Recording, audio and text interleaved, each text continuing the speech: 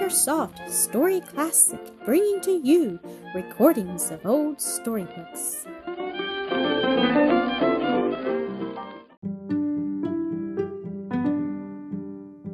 The Close of the War, Miss Nightingale, Episode 14. The sun soared over the Gulf, where the water covered with ships at anchor, and with sail and rowboats in motion, played merrily in its warm and luminous rays. A light breeze, which scarcely shook the leaves of the stunted oak bushes that grew beside the signal station, filled the sails of the boats and made the waves ripple softly. On the other side of the gulf, Sebastopol was visible, unchanged, with its unfinished church, its column, its quay, the boulevard, which cut the hill with a green band, the elegant library building, its little lakes of azure blue, with their forests of masts, its picturesque aqueducts, and above all that, clouds of a bluish tint formed by powder smoke, lighted up from time to time by the red flame of the fairing. It was the same proud and beautiful Sebastopol, with its festal air, surrounded on one side by the yellow smoke-crowned hills, on the other by the sea, deep blue in color and sparkling brilliantly in the sun.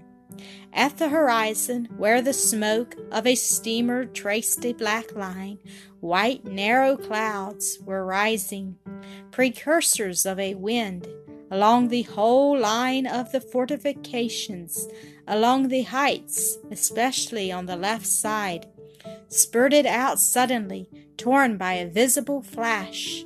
Although it was broad daylight, plumes of thick white smoke, which assuming various forms extended, rose, and colored the sky with sombre tints. These jets of smoke came out on all sides, from the hills, from the hostile batteries, from the city, and flew toward the sky. The noise of the explosion shook the air with a continuous roar. Toward noon, these smoke puffs became rarer and rarer, and the vibrations of the air strata became less frequent. "Do you know that the second bastion is no longer replying?" said the hussar officer on horseback. "It is entirely demolished. It is terrible." "Yes, and the Malakoff replies twice." "Out of 3 times," answered the one who was looking through the field glass. "This silence is driving me mad. They are faring straight on the Kornilov battery, and that is not replying. There is a movement in the trenches. They are marching in close columns." "Yes, I see it well," said one of the sailors. "They are advancing by columns. We must set the signal. But see there, see, they are coming out of the trenches." They could see, in fact, with the naked eye, black spots going down from the hill into the ravine, and proceeding from the French batteries toward our bastions in the foreground. In front of the former, black spots could be seen very near our lines. Suddenly, from different points of the bastion at the same time, spurted out the white plumes of the discharges, and thanks to the wind, the noise of a lively fusillade could be heard, like the patter of a heavy rain against the windows. The black lines advanced, wrapped in a curtain of smoke, and came nearer. The fusillade increased in violence. The smoke burst out at shorter and shorter intervals, extended rapidly along the line in a single light, lilac-colored cloud, unrolling and enlarging itself by turns, furrowed here and there by flashes or rent by black points. All the noises mingled together in the tumult of one continued roar. "It is an assault," said the officer, motion, handing his glass to the sailor. Cossacks and officers on horseback went along the road, preceding the commander-in-chief in his carriage, accompanied by his suite Their faces expressed the painful emotion of expectation. "It is impossible that it is taken," said the officer on horseback. "The flag! Look now!" cried the other, choked by emotion, turning away from the glass. "The French flag is in the Malakoff Mausoleum. It is from what Tolstoy, the great Russian writer, describes the fall of Sebastopol as he saw it. At the same moment that the French were taking the Malakoff redoubt, the British were storming the Redan, from which they had been so disastrously repulsed 3 months before. The flags of the Allied armies floated over both forts, and in the night that followed, the Russians marched silently out of the fallen city, leaving flames and desolation behind them. The war was over. The good news sped to England, and the great guns of the Tower of London thundered out. "Victory! Victory!" answered every arsenal the country over. "Victory!" rang the bells in every village steeple. "Victory!" cried man, woman, and child throughout the length and breadth of the land. But mingled with the shouts of rejoicing was a deeper note, one of thankfulness that the cruel war was done, and peace come at last. In these happy days, Miss Nightingale's name was on all lips. What did not England owe to her? The heroic woman who had offered her life, and had all but lost it, for the soldiers of her country. What should England do to show her gratitude? People were on fire to do something, make some return to Florence Nightingale for her devoted services. From the Queen to the cottager, all were asking, "What shall we do for her?" It was decided to consult her friends, the Sidney Herberts, as to the shape that a testimonial of the country's love and gratitude should take in order to be acceptable to Miss Nightingale. Mrs. Herbert, being asked, replied, "There is but one testimonial which would be accepted by Miss Nightingale. The one wish of her heart has long been to found a hospital in London and to work in it on her own system of unpaid nursing. And I have suggested to all who have asked my advice in this matter to pay any sums that they may feel disposed to give, or that they may be able to collect into Messrs. Coutts Bank, where a subscription list for the purpose is about to be opened, to be called the Nightingale Hospital Fund. The sum subscribed to be presented to her on her return home, which will enable her to carry out her object regarding the reform of the nursing system in England." Here was something definite indeed. A committee was instantly formed, a wonderful committee, with 3 dukes, 9 other noblemen, the Lord Mayor, 2 judges, 5 right honorables, foremost naval and military officers, physicians, lawyers, London aldermen, dignitaries of the church, dignitaries of nonconformist churches, 20 members of Parliament, and several eminent men of letters, and the subscription was opened. How the money came pouring in! You would think no one had ever spent money before. The rich gave their thousands, the poor their pennies. There were fairs and concerts and entertainments of every description to swell the Nightingale Fund. But the offer that must have touched Miss Nightingale's heart most deeply was that of the soldiers and sailors of England. The officers and men of nearly every regiment and many of the vessels contributed a day's pay. That meant more to her, I warrant, than any rich man's. Thousands. Before a year had passed, the fund amounted to over £40,000, and there is no knowing how much higher it might have gone had not Miss Nightingale herself come home and stopped it. That was enough, she said. If they wanted to give more money, they might give it to the sufferers from the floods in France. But she did not come home at once. No, indeed. The war might be over, but her work was not, and she would never leave it while anything remained undone. The war was over, but the hospitals, especially those of the Crimea itself, were still filled with sick and wounded soldiers, and until the formal peace was signed, an army of occupation must still remain in the Crimea. Miss Nightingale knew well that idleness is the worst possible thing for soldiers as for everyone, and while she cared for the sick and wounded, she took as much pains to provide employment and amusement for the rest. As soon as she had fully regained her strength, she returned to the Crimea as she had promised to do, set up 2 new camp hospitals, and established a staff of nurses, the whole nursing department upon herself. These new hospitals were on the heights above Balaclava, not far from where she had passed the days in her own desperate illness. She established herself in a hut close by the hospitals and the sanatorium, and here she spent a second winter of hard work and exposure. It was bitter cold up there on the mountainside. The hut was not weatherproof, and they sometimes found their beds covered with snow in the morning, but they did not mind trifles like this. The sisters are all quite well and cheerful, writes Miss Nightingale. Thank God for it. They have made their hut look quite tidy, and put up with the cold and inconveniences with the utmost self-abnegation. Everything, even the ink, freezes in our hut every night. In all weathers she rode or drove over the rough and perilous roads, often at great risk of life and limb. Her carriage being upset one day, and she and her attendant nurse injured, a friend had a carriage made on purpose for her to be at once secure and comfortable. It was composed of wood battens, framed on the outside, and basket work. In the interior it is lined with a sort of waterproof canvas. It has a fixed head on the hind part and a canopy running the full length, with curtains at the side to enclose the interior.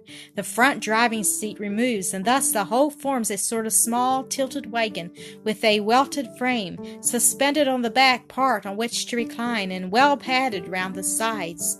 It is fitted with patent brakes to the hind wheels, so as to let it go gently down the steep hills of the Turkish roads. This curious carriage is still preserved at Lea Hurst. Miss Nightingale left it behind her when she returned to England, and it was about to be sold with other abandoned articles when our good friend M. Sawyer heard of it. He instantly bought it, sent it to England, and afterwards had the pleasure of restoring it to its owner.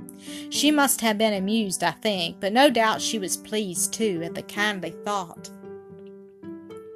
But this comfortable carriage only increased her labors in one way, for with it she went about more than ever. No weather was too severe, no snowstorm too furious to keep her indoors. The men needed her, and she must go to them. She was known to stand for hours at the top of a bleak, rocky mountain near the hospitals, giving her instructions while the snow was falling heavily.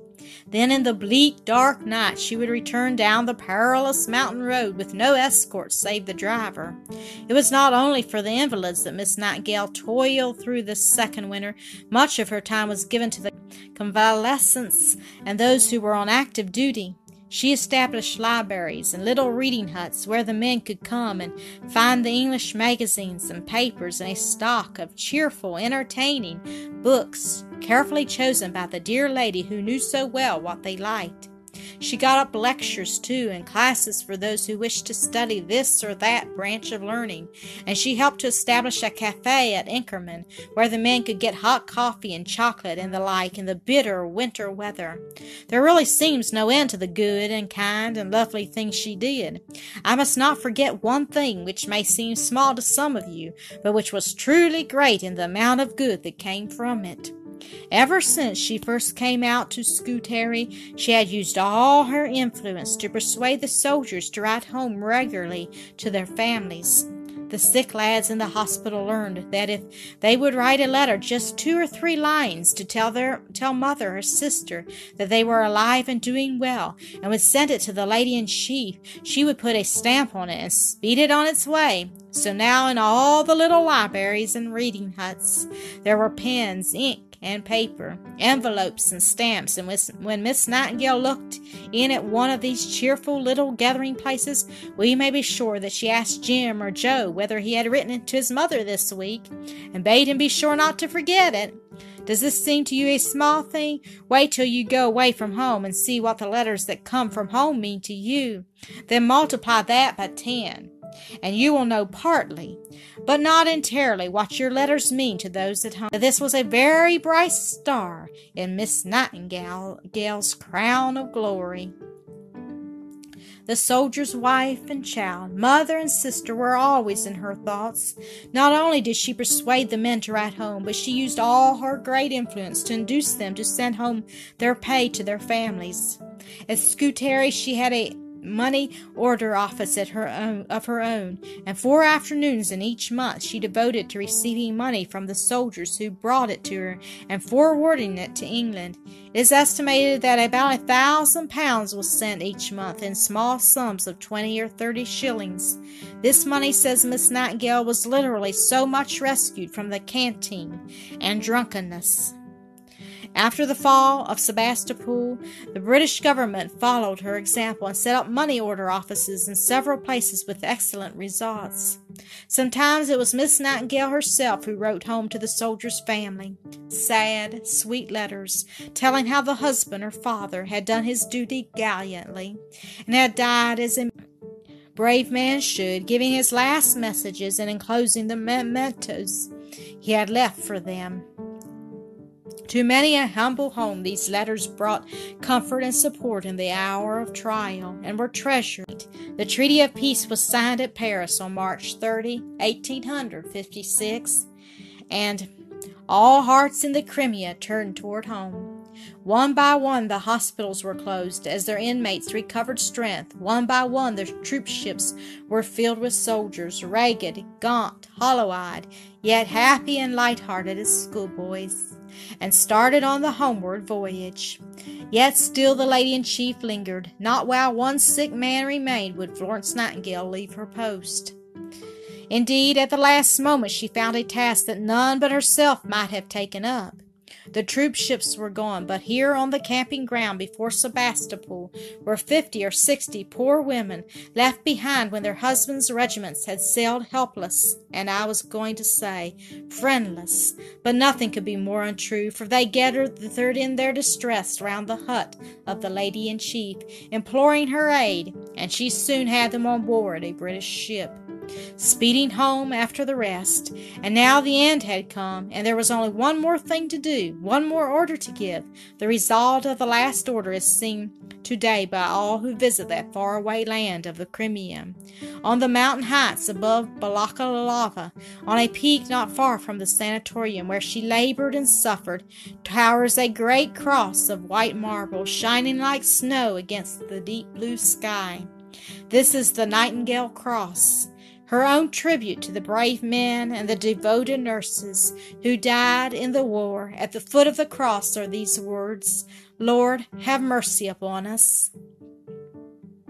To every Englishman, nay, to everyone of any race who loves noble thoughts and noble deeds, this monument will always be a sacred and a venerable one. In the spring of this, Ellesmere, speaking before Parliament, said, "My lords, the agony of that time has become a matter of history. The vegetation of 2 successive springs has obscured the vestiges of Balaclava and of Inkerman. Strong voices now answer to the roll call, and sturdy forms now cluster round the callers. The ranks are full, the hospitals are empty. The angel of mercy still lingers to the last on the scene of her labors, but her mission is all but accomplished. These long arcades of Scutari, in which dying men sat up to catch the sound of her footstep or the flutter of her dress, and fell back on the pillow content to have seen her shadow as it passed, are now comparatively deserted. She may be thinking how to escape as best she may, on her return, the demonstration of a nation's appreciation of the deeds and motives of Florence Nightingale. This was precisely what the Lady-in-Chief was thinking. She meant to returned to England as quietly as she left it, and she succeeded. The British government begged her to accept a man of war as her own for the time being. She was much obliged, but would rather not. She went over to Scutari, saw the final closing of the hospitals there, and took a silent farewell of that place of many memories. Then stepped quietly on board a French vessel and sailed for France. A few days later, so the story goes, a lady quietly dressed in black and closely veiled entered the back door of Lea Hurst. The old butler saw the intruder and hastened forward to stop her way, and it was Miss Florence. Thank you for listening to another episode of AcreSoft Story Classic.